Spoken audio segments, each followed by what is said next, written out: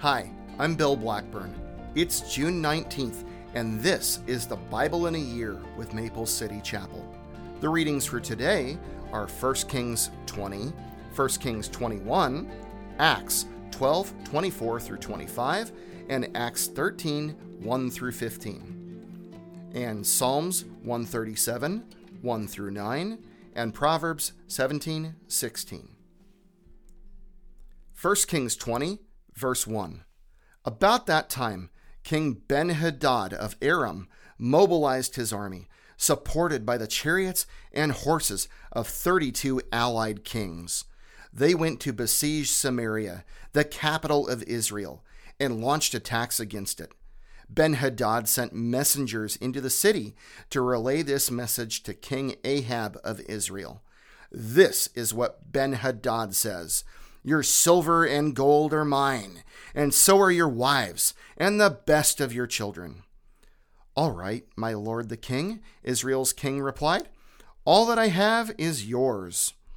Soon, Ben-Hadad's messengers returned again and said, "This is what Ben-Hadad says: I have already demanded that you give me your silver, gold, wives, and children. But about this time tomorrow, I will send my officials to search your palace and the homes of your officials.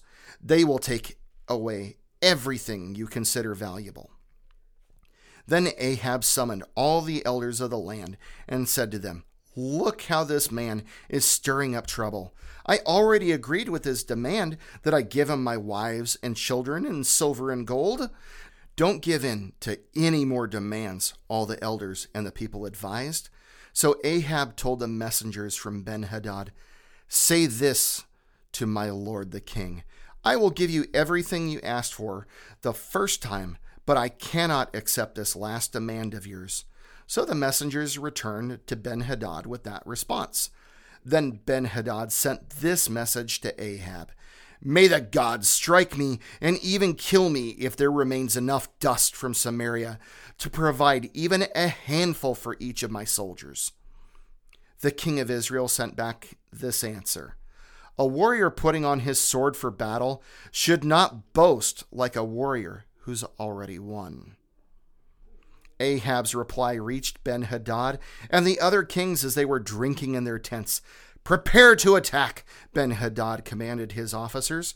So they prepared to attack the city. Then a certain prophet came to see King Ahab of Israel and told him, "This is what the Lord says: Do you see all these enemy forces? Today I will hand them all over to you. Then you will know that I am the Lord." Ahab asked, "How will he do it?" And the prophet replied, "This is what the Lord says: The troops of the provincial commanders will do it." "Should we attack first?" Ahab asked. "Yes," the prophet answered. So Ahab mustered the troops of the 232 provincial commanders. Then he called out the rest of the army of Israel, some 7,000 men. About noontime, as Ben-Hadad and the 32 allied kings were still in their tents, drinking themselves into a stupor, the troops of the provincial commanders marched out of the city as the first contingent. As they approached, Ben-Hadad's scouts reported to him, "Some troops are coming from Samaria." "Take them alive," Ben-Hadad commanded, "whether they have come for peace or for war." But Ahab's provincial commanders and the entire army had now come out to fight. Each Israelite soldier killed his Aramean opponent, and suddenly the entire Aramean army panicked and fled. The Israelites chased them, but King Ben-Hadad and a few of his charioteers escaped on horses. However, the king of Israel destroyed the other horses and chariots and slaughtered the Arameans. Afterward, the prophet said to King Ahab, "Get ready for another attack. Begin making plans now, for the king of Aram will come back next spring."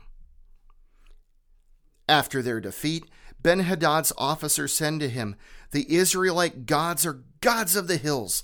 That is why they won. But we can beat them easily on the plains.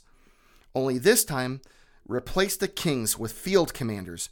Recruit another army like the one you lost. Give us the same number of horses, chariots, and men, and we will fight against them on the plains. There's no doubt that we will beat them." So King Ben-Hadad did just as they suggested. The following spring, he called up the Aramean army and marched out against Israel, this time at Aphek. Israel then mustered its army, set up supply lines, and marched out for battle. But the Israelite army looked like two little flocks of goats in comparison to the vast Aramean forces that filled the countryside. Then the man of God went to the king of Israel and said, "This is what the Lord says. The Arameans have said, 'The Lord is a God of the hills and not of the plains.' So I will defeat this vast army for you. Then you will know that I am the Lord." The two armies camped opposite each other for 7 days, and on the 7th day the battle began. The Israelites killed 100,000 Aramean foot soldiers in 1 day. The rest fled into the town of Aphek, but the wall fell on them and killed another 27,000. Ben-Hadad fled into the town and hid in a secret room. Ben-Hadad's officers said to him, "Sir, we have heard that the kings of Israel are merciful, so let's humble ourselves by wearing burlap around our waists and putting ropes on our heads and surrender to the king of Israel. Then perhaps he will let you live." So they put on burlap and ropes, and they went to the king of Israel and begged, "Your servant Ben-Hadad says, 'Please let me live.'" The king of Israel responded, "Is he still alive? He's my brother." The men took this as a good sign and quickly picked up on his words. "Yes," they said, "your brother Ben-Hadad." "Go and get him," the king of Israel told them. And when Ben-Hadad arrived, Ahab invited him up into his chariot. Ben-Hadad told him, "I will give you back the towns my father took from your father, and you may establish places of trade in Damascus, as my father did in Samaria." Then Ahab said, "I will release you under these conditions." So they made a new treaty, and Ben-Hadad was set free. Meanwhile, the Lord instructed one of the group of prophets to say to another man, "Hit me." But the man refused to hit the prophet. Then the prophet told him, "Because you have not obeyed the voice of the Lord, a lion will kill you as soon as you leave me." And when he had gone, a lion did attack and kill him. Then the prophet turned to another man and said, "Hit me." So he struck the prophet and wounded him. The prophet placed a bandage over his eyes to disguise himself, and then waited beside the road for the king. As the king passed by, the prophet called out to him, "Sir, I was in the thick of battle, and suddenly a man brought me a prisoner." He said, "Guard this man. If for any reason he gets away, you will either die or pay a fine of 75 pounds of silver." "But I was busy doing something else. The prisoner escaped." "Well, it's your fault," the king replied. "You have brought the judgment on yourself." Then the prophet quickly pulled the bandage from his eyes, and the king of Israel recognized him as one of the prophets. The prophet said to him, "This is what the Lord says. Because you have spared the man I said must be destroyed, now you must die in his place, and your people will die instead of his people." So the king of Israel went home to Samaria, angry and sullen. 1 Kings 21, verse 1. Now there was a man named Naboth from Jezreel, who owned a vineyard in Jezreel, beside the palace of King Ahab of Samaria. One day Ahab said to Naboth, "Since your vineyard is so convenient to my palace, I would like to buy it to use as a vegetable garden. I will give you a better vineyard in exchange, or if you prefer, I will pay you for it." But Naboth replied, "The Lord forbid that I should give you the inheritance that was passed down by my ancestors." So Ahab went home angry and sullen because of Naboth's answer. The king went to bed with his face to the wall and refused to eat. "What's the matter?" his wife Jezebel asked him. "What's made you so upset that you're not eating?" "I asked Naboth to sell me his vineyard or trade it, but he refused," Ahab told her. "Are you the king of Israel or not?" Jezebel demanded. "Get up and eat something, and don't worry about it. I'll get you Naboth's vineyard." So she wrote letters in Ahab's name, sealed them with his seal, and sent them to the elders and other leaders of the town where Naboth lived. In her letters, she commanded, "Call the citizens together for a time of fasting and give Naboth a place of honor. And then seat 2 scoundrels across from him who will accuse him of cursing God and the king. Then take him out and stone him to death." So the elders and other town leaders followed the instructions Jezebel had written in the letters. They called for a fast and put Naboth at a prominent place before the people. Then the 2 scoundrels came and sat down across from him, and they accused Naboth before all the people, saying he cursed God and the king. So he was dragged outside the town and stoned to death. The town leaders then sent word to Jezebel, "Naboth has been stoned to death." When Jezebel heard the news, she said to Ahab, "You know the vineyard Naboth wouldn't sell to you? Well, you can have it now. He's dead." So Ahab immediately went down to the vineyard of Naboth to claim it. But the Lord said to Elijah, "Go down to meet King Ahab of Israel, who rules in Samaria. He will be at Naboth's vineyard in Jezreel, claiming it for himself. Give him this message. This is what the Lord says. Wasn't enough that you killed Naboth? Must you rob him too? Because you have done this, dogs will lick your blood at the very place where they licked the blood of Naboth." "So, my enemy, you have found me," Ahab exclaimed to Elijah. "Yes," Elijah answered. "I have come because you have sold yourself to what is evil in the Lord's sight. So now the Lord says, I will bring disaster on you and consume you. I will destroy every one of your male descendants, slave and free alike, anywhere in Israel. I am going to destroy your family, as I did the family of Jeroboam, son of Nebat, and the family of Baasha, son of Ahijah, for you have made me very angry and have led Israel into sin. And regarding Jezebel, the Lord says, dogs will eat Jezebel's body at the plot of land in Jezreel. The members of Ahab's family who die in the city will be eaten by dogs, and those who die in the field will be eaten by vultures. No one else so completely sold himself to what was evil in the Lord's sight as Ahab did under the influence of his wife Jezebel. His worst outrage was worshiping idols, just as the Amorites had done, the people whom the Lord had driven out from the land ahead of the Israelites. But when Ahab heard this message, he tore his clothing, dressed in burlap, and fasted. He even slept in burlap and went about in deep mourning. Then another message from the Lord came to Elijah. Do you see how Ahab has humbled himself before me? Because he has done this, I will not do what I promised during his lifetime. It will happen to his sons. I will destroy his dynasty. Acts 12:24. Meanwhile, the word of God continued to spread, and there were many new believers.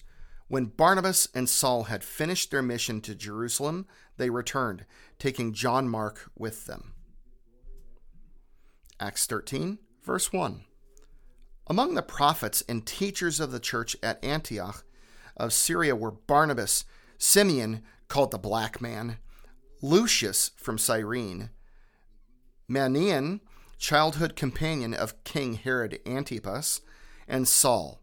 One day, as these men were worshiping the Lord and fasting, the Holy Spirit said, Appoint Barnabas and Saul for the special work to which I have called them.